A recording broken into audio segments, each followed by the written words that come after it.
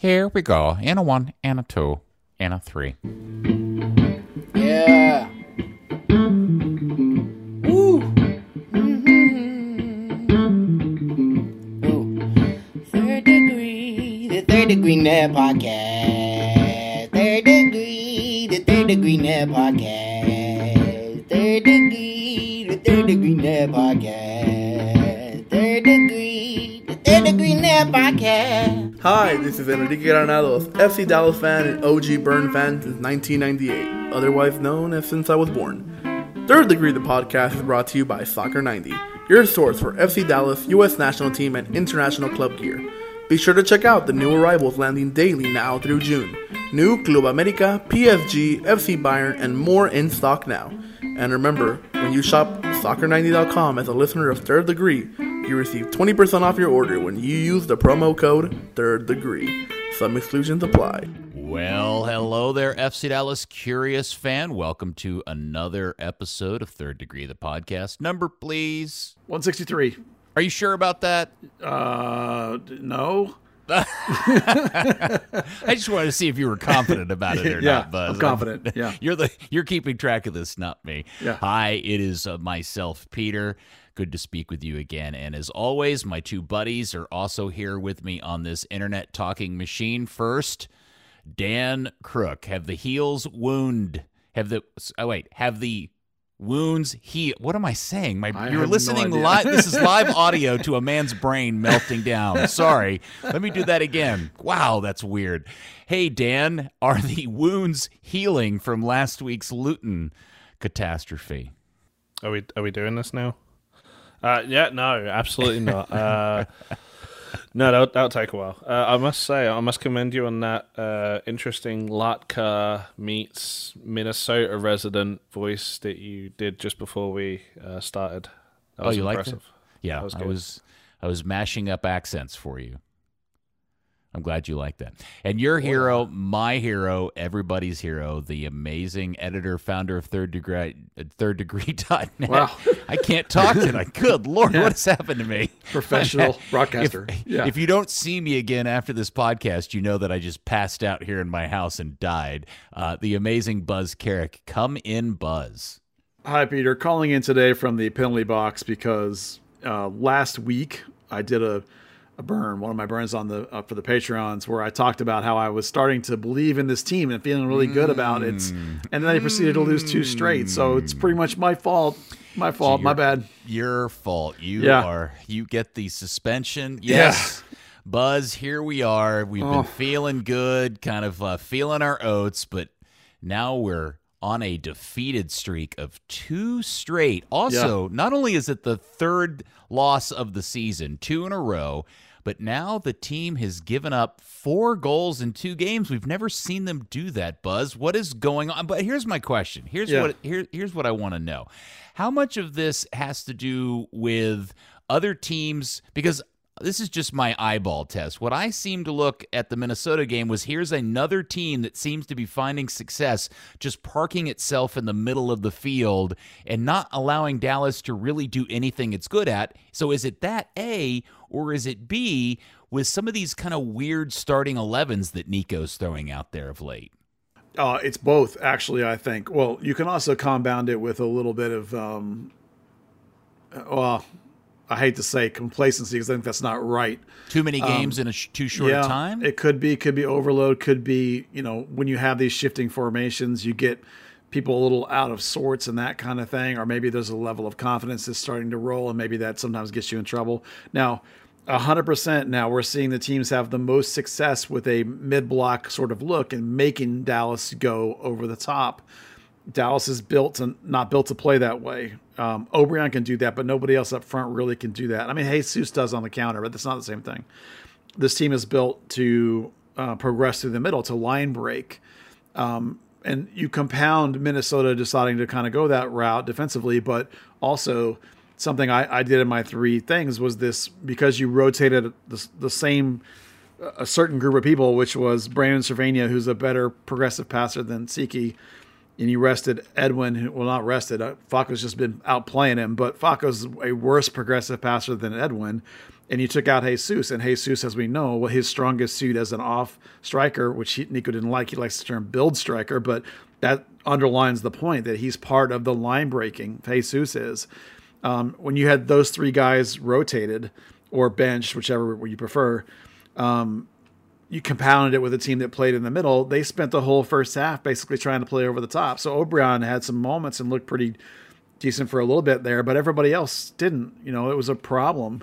And so I think that's something that Dallas is going to have to learn to deal with. Maybe be careful with who you rotate at the same time, but also you're going to have to learn an alternative, because if teams are going to deny you the middle build through, and they had plenty of chances created, but they were chances created in a sort of an old school way with crosses and balls into the box that were sort of horizontal rather than the usual sort of dribbling and splitting kind of they've been doing. So there's a work in progress that needs to happen here with learning how to be successful at the different methodology, but also how to combat this mid block when it comes. Dan, am I wrong in observing that I felt like the team that we saw out against Minnesota looked an awfully weird, a lot like an old Lucci team? Yep. Yeah, totally. Creating chances, not finishing them. I had 9 missed shots in the box. That's insane. Yeah. How much of that was Hara, though? That's the thing I was. Hara had 5 of those. There was a good amount that was Hara.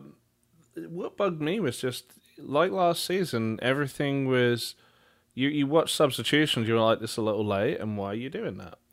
And it was exactly the same. You took, for a start, you rest Jesus. Hara's having a decent game. He's pressing people. He's not really, contributing as much to the attack as you'd like. So you leave him in and take off Siki and Sembeling, who at that point had created more opportunities than anyone else, to push Paxton back as a deep line 8 and bring Jesus, the guy that finishes chances, on as a 10 to create more chances, because chance creation was the issue, not actually executing those. It just, everything kind of seemed off, even to the point where 10 minutes to go, you're chasing the game and you're like, okay, I'm going to switch my right back out for another right back. Just that light-for-light swap that was so maddening last year. There's a lot to unpack in there, but Buzz, the one thing that I want to give him credit for trying hard. I want to give him credit for appearing to care and being a good leader and maybe a mentor to some of the other Argentinians. But Franco Jara's skill set on the field is starting to approach Christian Coleman territory in terms of its absolute worthlessness.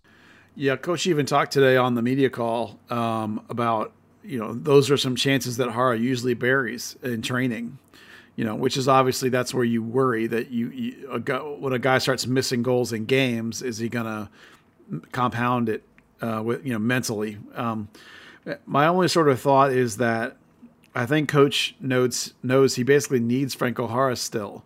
There's not, other than Jesus, there's not really anybody else that can play that spot. We saw a little bit of the Benny Regic experiment, which is not, look, Benny's got some potential, but he's not ready to be carrying a load by any means. He's going to be getting garbage minutes if he gets anything, right? This was his debut in a league game. So he basically has Franco and that's it.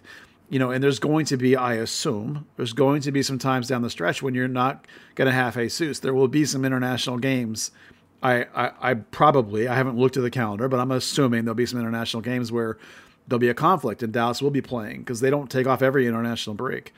So I think he knows that he needs to have Franco still going. So if he yanks Jara after he misses 2, that might not go real well. That's the only thing I can think of, because I agree with you that the only guy that's really clinically efficient, and Siki can progress, but he progresses by dribbling, which is a totally different type than the progression by passing.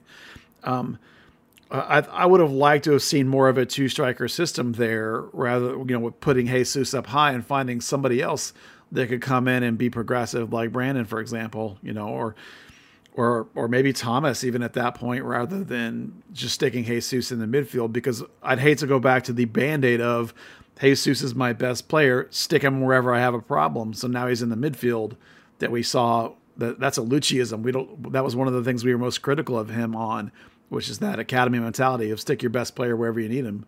We don't want that. So it's definitely a concern, and we definitely, if Franco Jara goes cold, it's going to be a problem. He doesn't have to score a lot. You mean if Jesus goes cold? Well, yeah. Well, if Jesus goes cold, that's a real problem. But Franco has gone cold. Yeah, I mean, that's the thing is, what I mean is, like, you got to hope that they can get him back going, because you don't need him to carry the load, but you need him on some amount. He needs to be able to come in late and contribute, or spell Jesus for a start. And if you can't, then you're going to have a big problem, and you're going to drop points, which is exactly what happened. They drop points at home when you shouldn't, and it's because a guy went cold and because the keeper made a couple of mistakes. And I'm sure Dan will talk about that later, but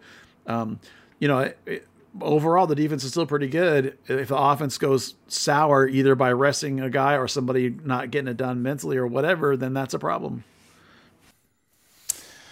It was a frustrating game to watch because, again, much like the other games, they're allowed to possess the ball a lot, but I am mystified by what's going on in the midfield with the coach's decision to start Nzebling, not start Cervenia, Faco over Cerrillo, and tearing up this trio of the homegrowns that was working so well.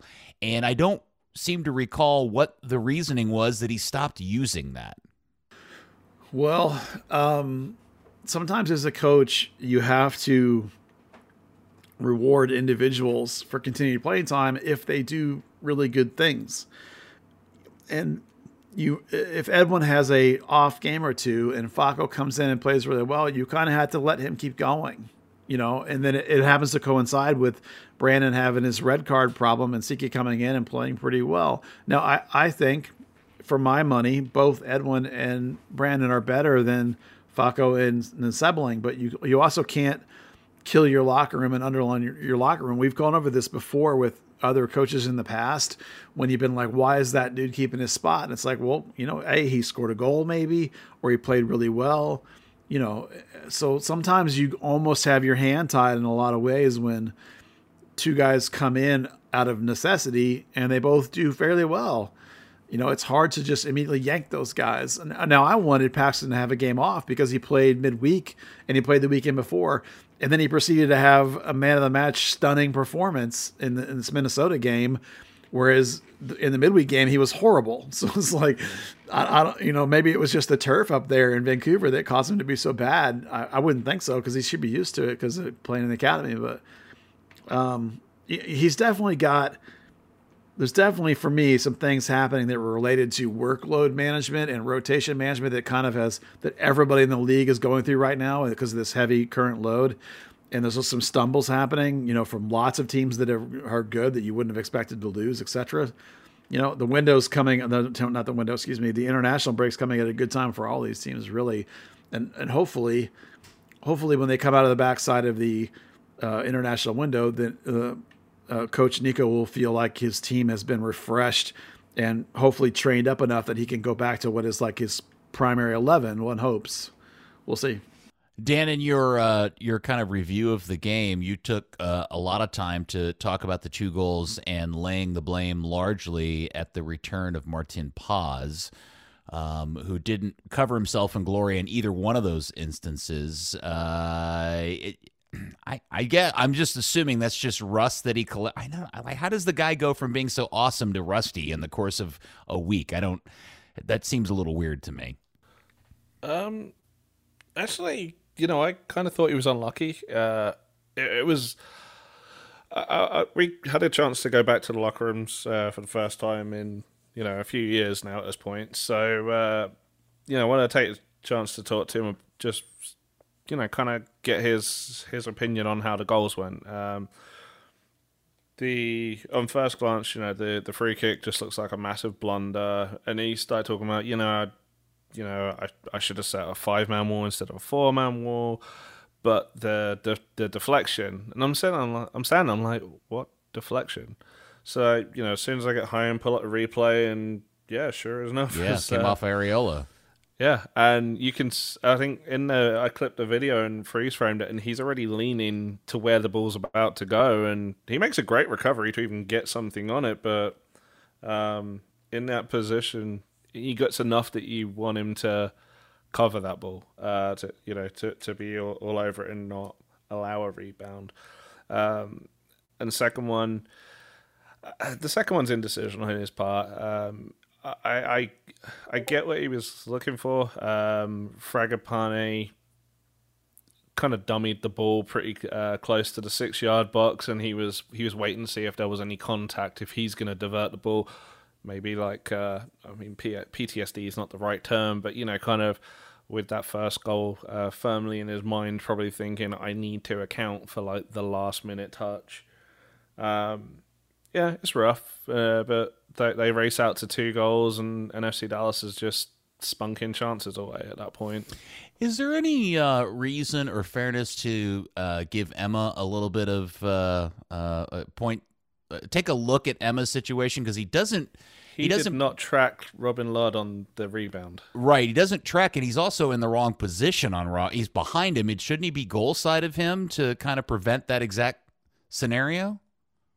I mean, you'd hope so. I know he tends to he tends to let attackers cheat a little bit because he's quick, but yeah. Okay. I don't know. And I mean, it's weird to see O'Brien was the guy making the lung busting run back to try and clear it as well. You'd expect anyone but him. Yeah, well, it was two weird goals, and it certainly felt like it was coming out against the run of play. It was just a weird game all the way around, and it is one of those deals where I think a lot of people watch and went, well, the team didn't play that poorly. Yeah. I don't know, Buzz. Where's what's the buzzometer? Yeah, pegging out these days. Right, the goals against were. I mean, that's the thing, is the whole thing is just a little bit of like, well, here's a tiny little thing that went wrong. Here's a little thing that went wrong. Here's a little thing that went wrong, and all of a sudden you lose. It's like I don't put a lot of it on pause, but if that rebound goes wide instead of straight back out, it's not a goal.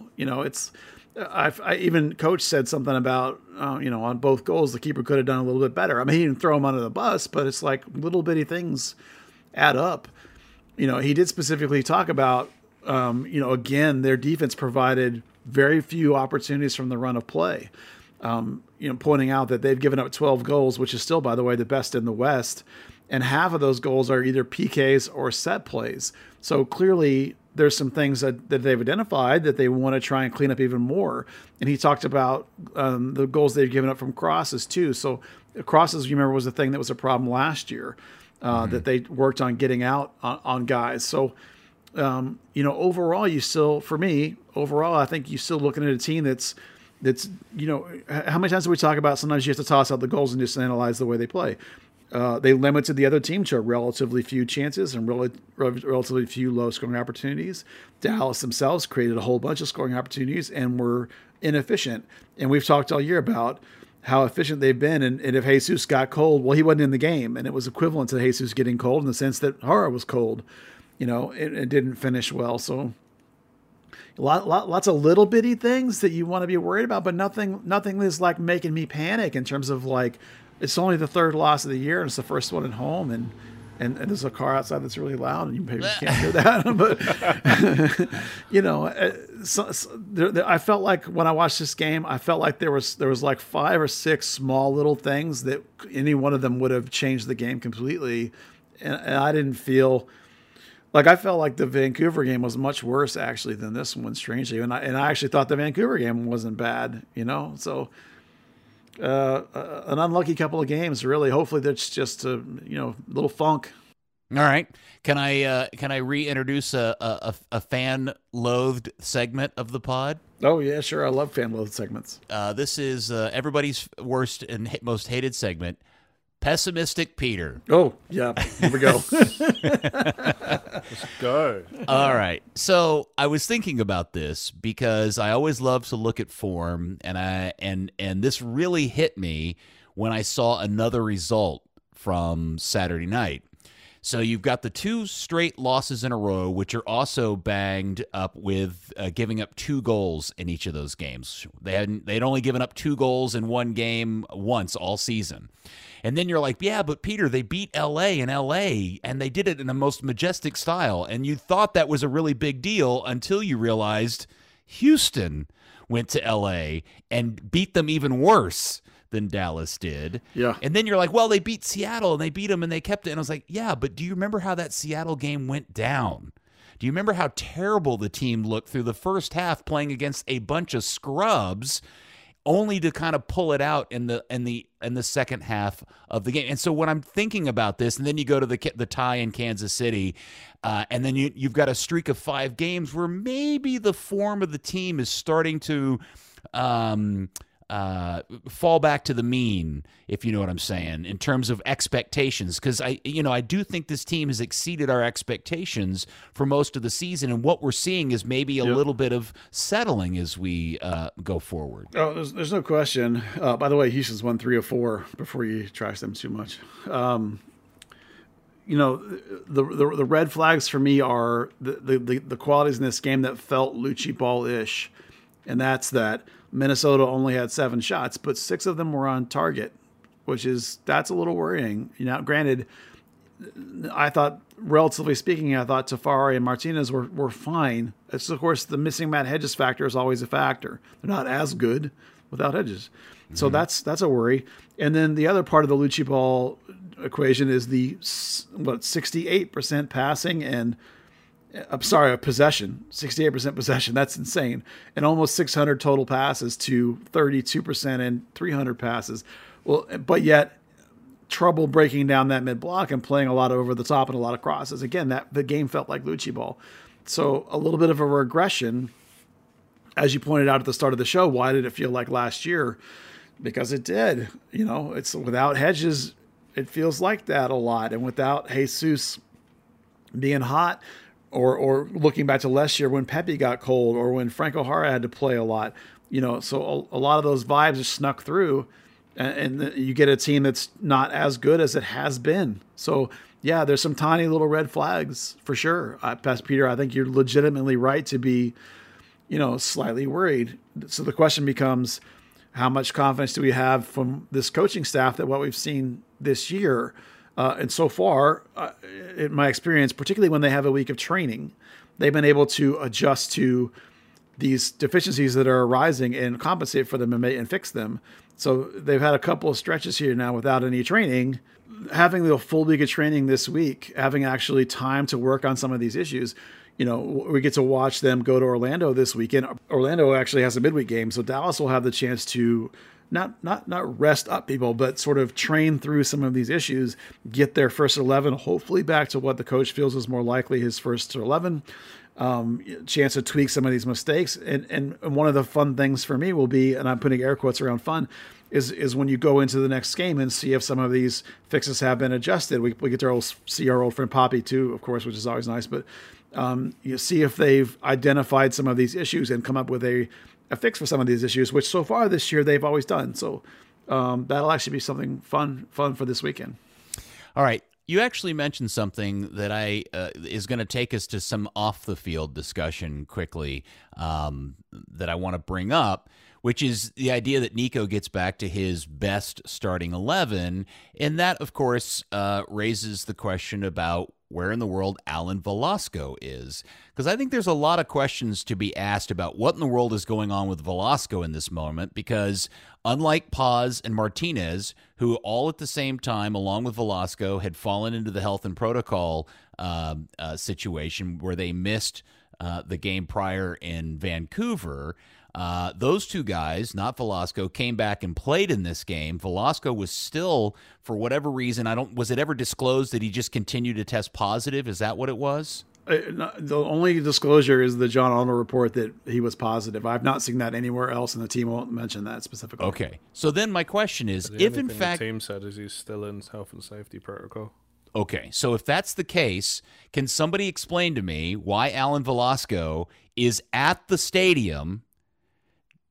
1, 2 at the stadium, not wearing a mask. Not that I'm a big mask guy, but there's 2. And then 3, why is he part of a group of people that confronted the guy in the Tigres jersey that was giving Franco Jara all that shit? Am I right to be confused as to what in the world is going on here?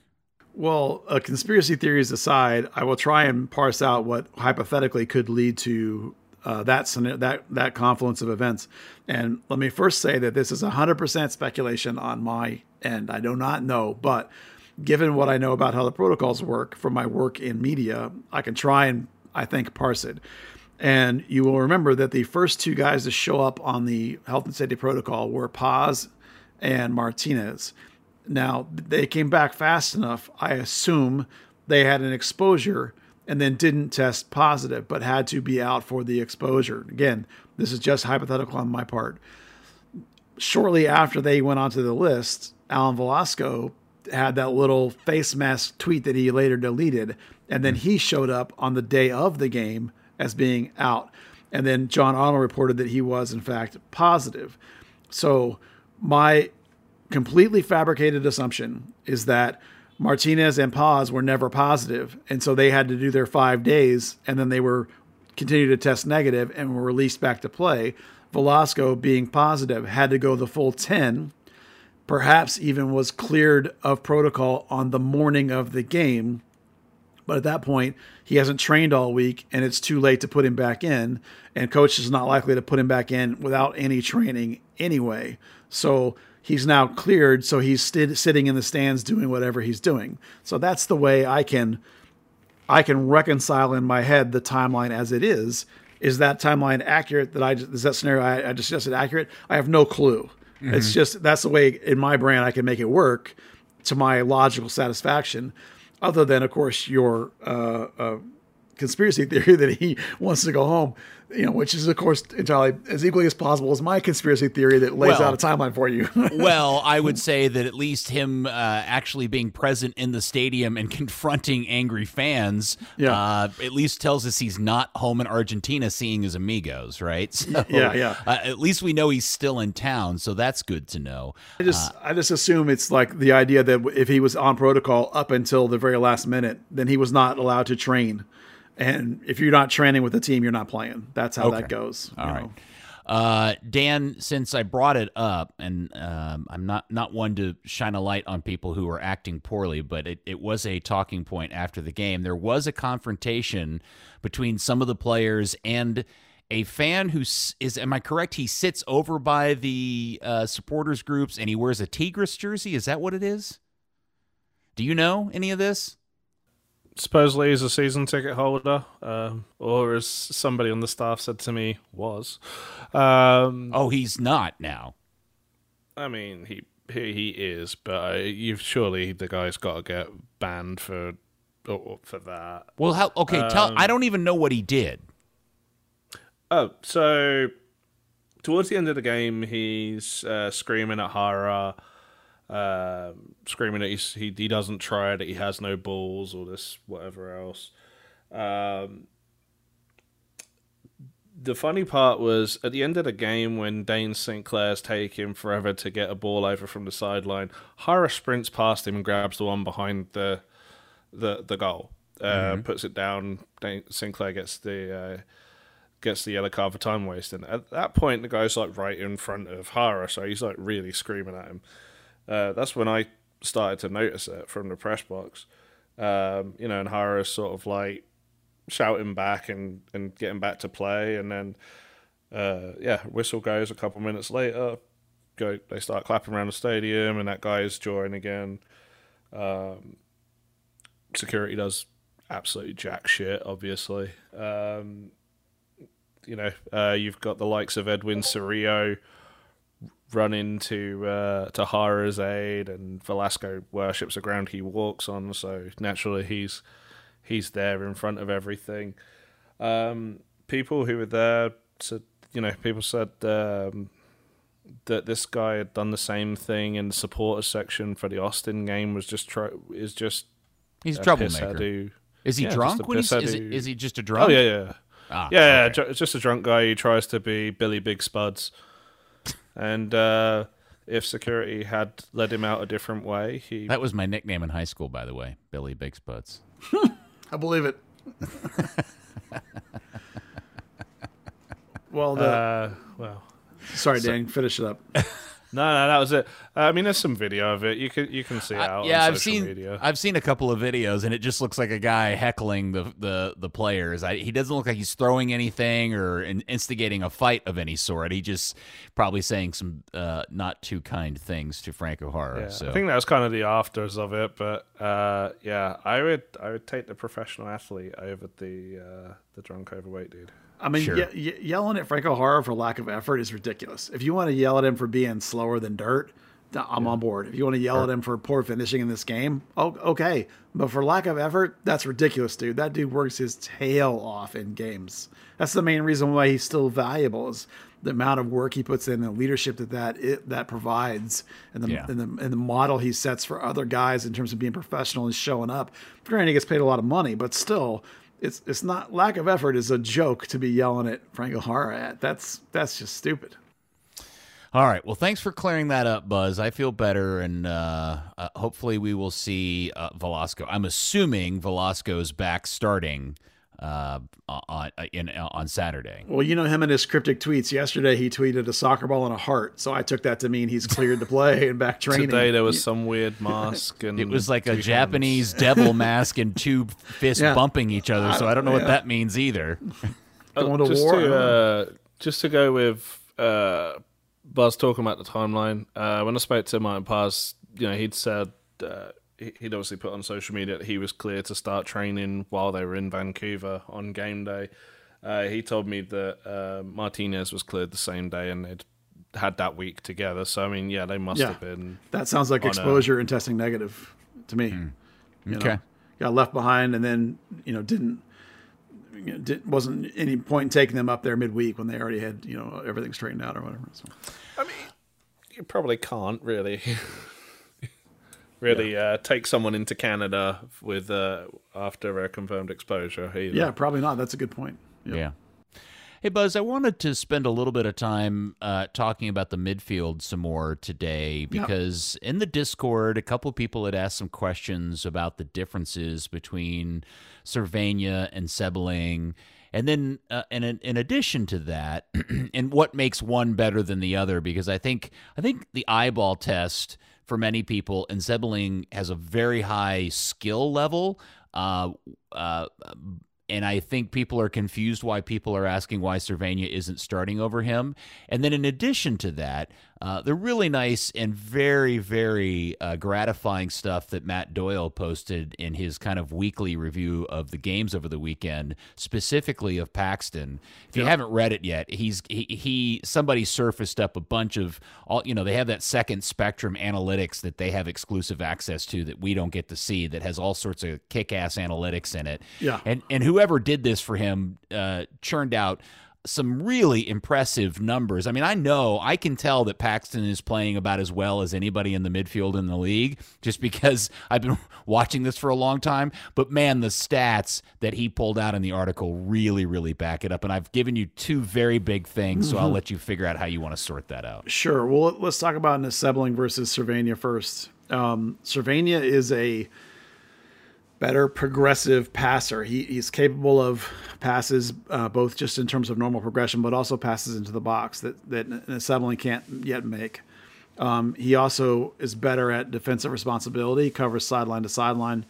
Now, he doesn't have as quick a burst as Sebeling does, so it's deceptive, but he does cover a ton of ground because he reads the game better. And now Sebeling is a better dribbler. He's a good progressive dribbler. He will go by guys. He'll go by a lot of guys with the ball at his feet, but then he can't quite play these little rhythmic combinations that Dallas is set up to play. And in particular, you can notice his game reading deficiencies, which is, by the way, just because he's a rookie, he's making a step up from college, which is a significantly big step up to Major League Soccer. You can see that he's making these reads late because he's often having to chase guys down, which he's perfectly capable of doing, and then fouling people, which is what you don't want. So he's coming in late. He's a split second late at getting balls. And so you're seeing these deficiencies, which are mostly related to experience and how much experience he doesn't have. So people want Brandon in there because Brandon better fits the style of play that this club has displayed this year. And other than his double yellow card mind mess up fart, Brandon's been playing the best soccer of his career. He's been playing really, really good. And sometimes the deficiencies Siki has have exposed his team a little bit, particularly because he's on the side with Ima Tomasi. So there's a troublesome pairing in that sense right there. It gets covered up a lot by Hedges, and it gets covered up a lot by Facu, who's been behind Nsebling, and that may be an additional contributor to why Facu continues to play as long as Nsebling continues to play, because Facu game reads really well and covers up a lot of that stuff. So there's a lot of mix going into why that might be the case. Before you move on to Paxton, what I want to know from you is you prefer Cervania over Sebeling. I do. Right now, for sure, I do. Now, in the long run, Siki's got a lot of really fantastic attributes that may make a tremendous player. He might actually be more of a Paxton type player than a Brandon type player because of his explosiveness. He can get forward and penetrate both with the ball at his feet, which is really exciting. So if he can learn how to turn that into shot creating actions and key passes, then he'll be a really, really exciting player. But that's going to take a lot of time. And the deficiencies defensively are really glaring if you're watching the game at the broader perspective. Like right away, the first game he played, he made like 4 fouls in the first 20 minutes or something. And he's gotten slightly better, but it's still not great. It just needs a lot of time, and Brandon has a whole lot more experience. So it depends on what kind of flavor of midfielder you like. I really think Brandon in the box-to-box 8 role is really, really important to the way this team functions. So that's why I prefer Brandon. Okay. Go ahead, Dan. I'm sorry. I was going to say, those two are actually like a perfect example of stats on everything. Like, it's not just a numbers game, that the eye test really is a very real thing. Because you look at their numbers, key passes to the final third, passes into the box, shot creation, I can't remember what the A stands for. They're identical at this point, and Nsebling has played fewer games, but you take the context out of it, Brandon's defensive aspect, kind of sharing that load with Paxton more, and the opposition, the flow of the games. I mean, Siki had 5 shot creating actions against Minnesota, but the team had 19 attempts. They weren't exactly short of chances. You get these people that kind of say, okay, the number is everything. Well, no, it's like you say, there is a lot of nuances to it where you see Brandon's kind of superiority. Yeah, the wisdom of the game, control of the game, the ability to work with Paxton specifically, all those things lead into why I would prefer Brandon in terms of right now if I'm trying to win games. That doesn't mean that I don't think Siki's got a really bright future. I do, and I'm okay with him playing some. I just would have gone back to Brandon for this game in particular, because with Facu and Jesus missing, Brandon would have been really nice in terms of his ability to break lines and link and connect. That's the biggest difference. The Sebeling's progression is all about picking up the ball and running past 2 guys. But then it's like, then what's he do with it? That's where it breaks down, is like, as he's getting to the box now, can he make, as Dan said, against this team, he had some good shot creating opportunities, but none of them resulted in goals. And one of the things Coach Nico mentioned on the call today was, while on the page it says cross, it's like, was it a good cross? Was the weight good? Was it behind the guy? Was it the guy in the right position? So there's a lot you can't read in the pure numbers sometimes that may or may not contribute to why there's an ability to score, even though there's a bunch of crosses and a bunch of touches in the box. I mean, it's not the same necessarily. If that makes sense too. It does. Thank you. Now, part 2, Paxton. Paxton, the amazing Paxton. Yeah, listen, Paxton is playing some absolutely phenomenal soccer. Now, there have been 2 games where I thought he looked burnt, and I was wishing he would have gotten a game off. But that's about workload management in terms of, I don't want him playing 34 games. Like for Paxton to be up there, the max number of games played to me is ridiculous. The guy is so important to this team. He is playing absolutely phenomenal soccer.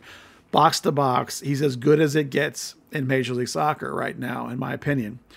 Now, people are starting to talk about him in the national team, and the thing that will right now, I think, limit his chance in that regard is you have to look at who plays the same position, and you have to think to yourself, who would they drop to bring Paxton in?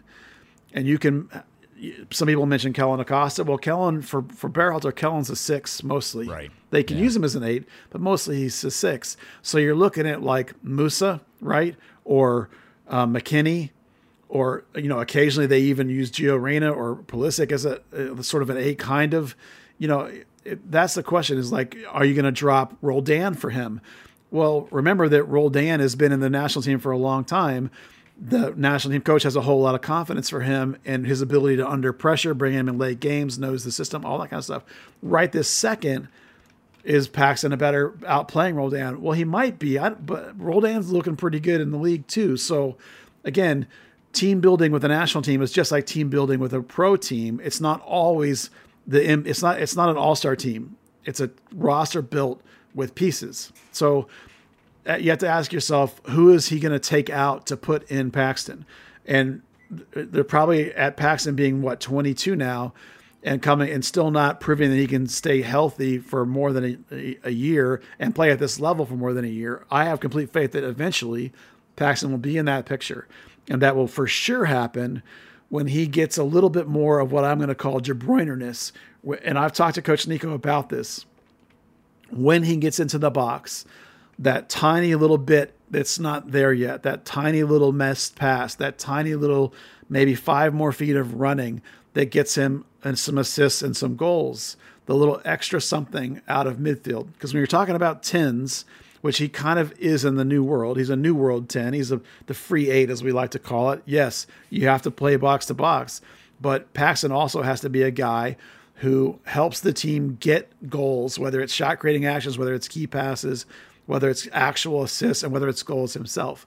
He continues to improve in this area, and every game he looks a little better. As a matter of fact, that was the reason I made him the man of the match against Minnesota, was because I thought it was the best game all year in terms of that part, that little extra, that getting in there and almost getting, the fact that Haro, whoever else didn't finish it for him, he could have had a couple of assists, I thought, based on the way he played.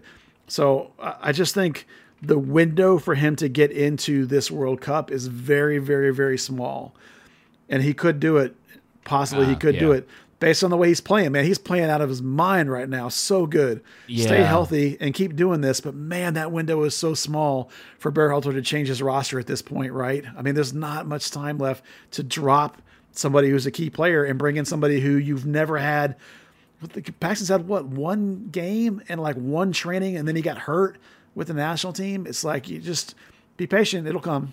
Well, I think a lot of people are disappointed that he didn't get called up for this window, 4-game window that had some friendlies in it, where maybe just trying him out. But Tyler Kern asked me if I was disappointed he wasn't called up on the kick around last week, and I was like, no, because I'm selfish and I want to keep him healthy, and I just don't want that extra load on him at this point yet. That's my big thing. But let me just, for anybody listening to the pod that hasn't or doesn't read Matt Doyle, just to kind of really put in perspective how good Paxton is playing, just listen to these stats. And I'm going to start with just the offensive ones, all right? So among central midfielders in the entire league, he leads the league in defenders bypassed per 90 minutes, where he's almost 20% higher than the next guy on the list. XG generated from possessions in which he's involved, he's 40% higher than the next guy on the list in that category.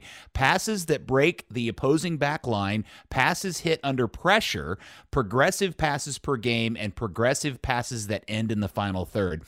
He leads the league in all of those weird, nuancy little nerd soccer stats.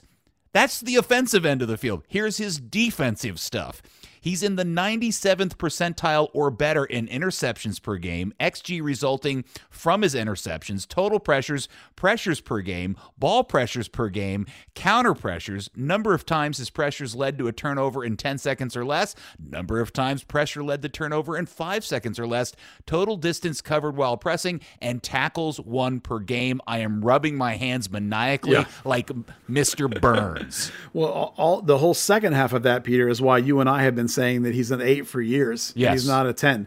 It's his Andy Swift, too, by the way. I got to give Andy Swift credit. And some people even want him to be a 6, which I think is ridiculous. But, he's a complete box-to-box player in the modern system. It's, again, the thing that's keeping him from being the absolute MVP of the league is the tiniest little bit on the getting into the box, once he's actually in it, right?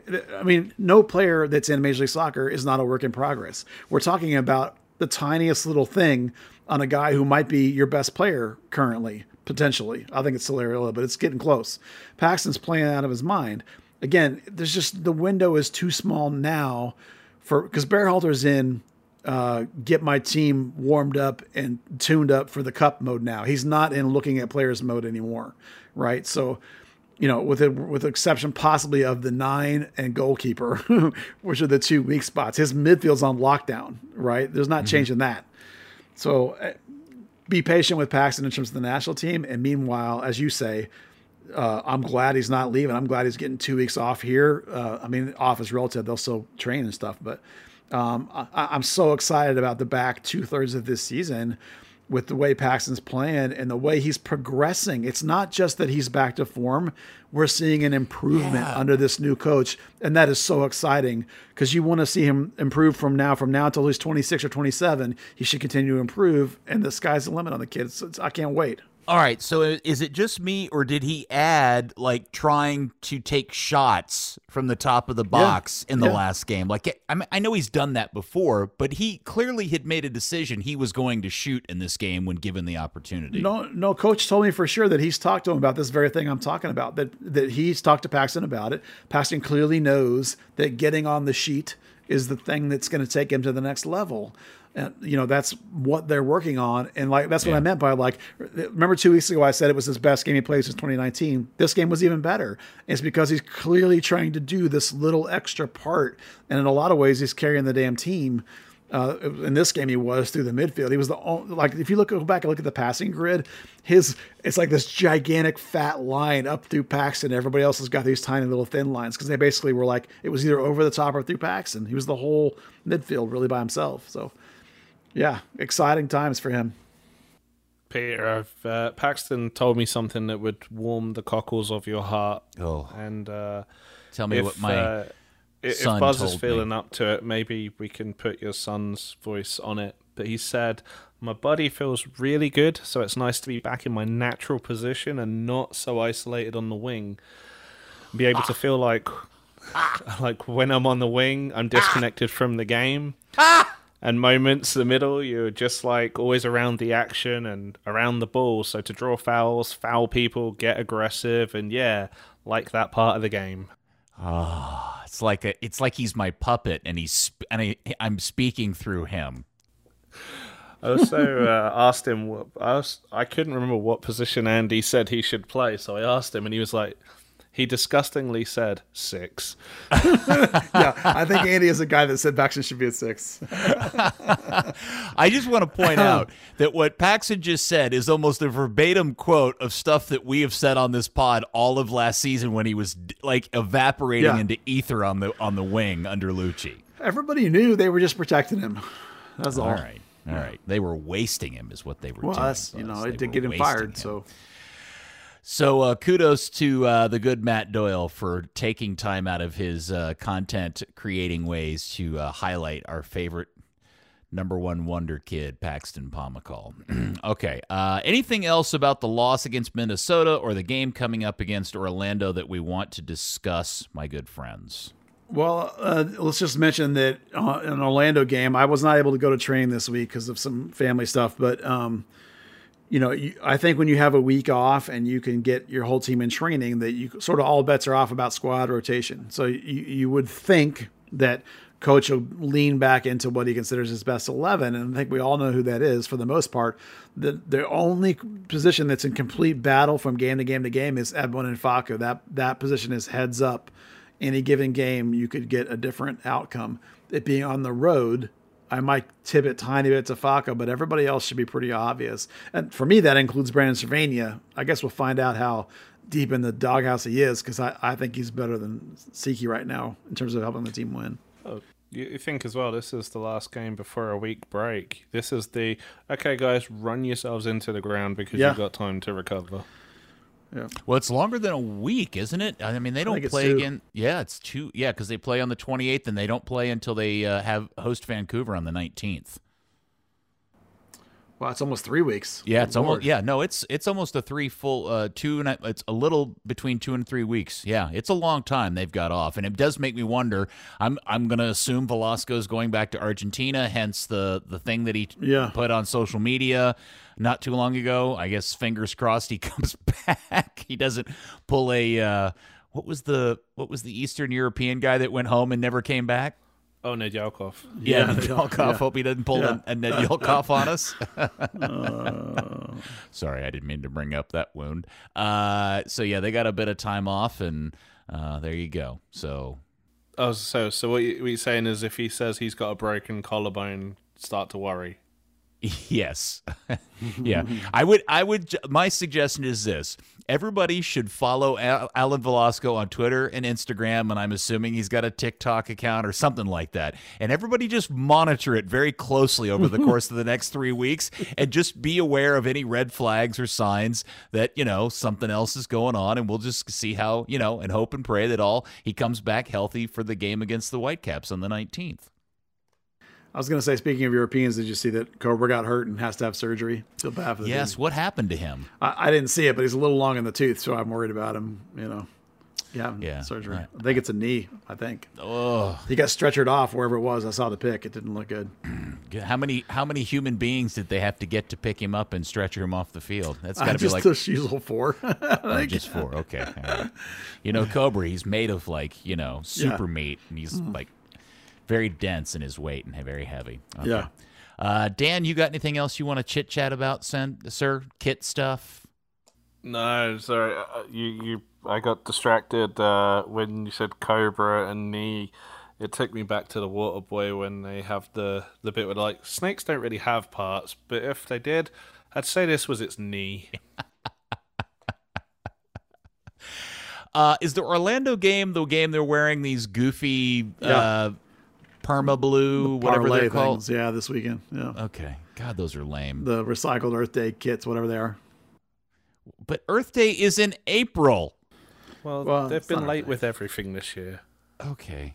Good Lord. Presumably the lack of anything, any noise about it meant they had big supply issues. And normally they get something that's kind of half decent looking, and this year it's last year's Condivo jersey, but in the recycled material. Yeah. Okay. Well, that sucks. That's lame. And of course Dallas ends up getting the super lame white one. Yeah. First time they've had the light one too. Oh, is No, it? they had all that one last year. Did they? Yeah. Just wasn't white. It was like light blue or something. Oh yeah, that one was alright. The teal one. Yeah. I have something, Peter. Oh, excuse me. So, yes, Yeah. Buzz, what do you have? Well, Eddie Manjoma went on Chum Chat this week.